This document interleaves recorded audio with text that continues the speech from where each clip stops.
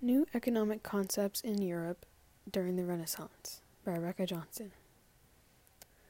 The Renaissance was a time of learning, new ideas, and inventions.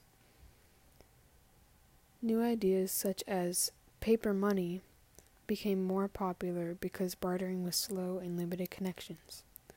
Although paper money was invented in China, it took so long to get to Europe because during the Dark Ages, trade was not common because everybody was dying from the plague.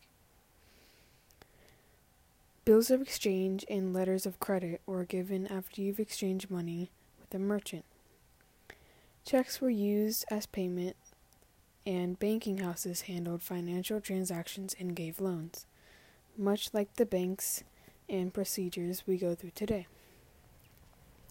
Usury is the lending of money with an interest charge for its use.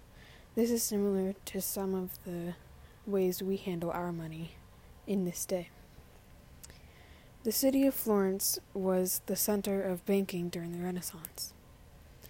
As I said, the Renaissance was a time of new ideas, learning, and inventions. An invention during this time was the printing press. The printing press was already invented in China, but in Europe, the movable type printing press was invented, and it was so much faster because it printed whole pages at once. This way they can print multiple books in multiple languages, which made people more literate. Cities developed and grew, and rulers learned how to tax the people as well as trade routes that came into their cities and states. The Renaissance was the foundation of our modern society today, with new ideas in mathematics, science, and literature.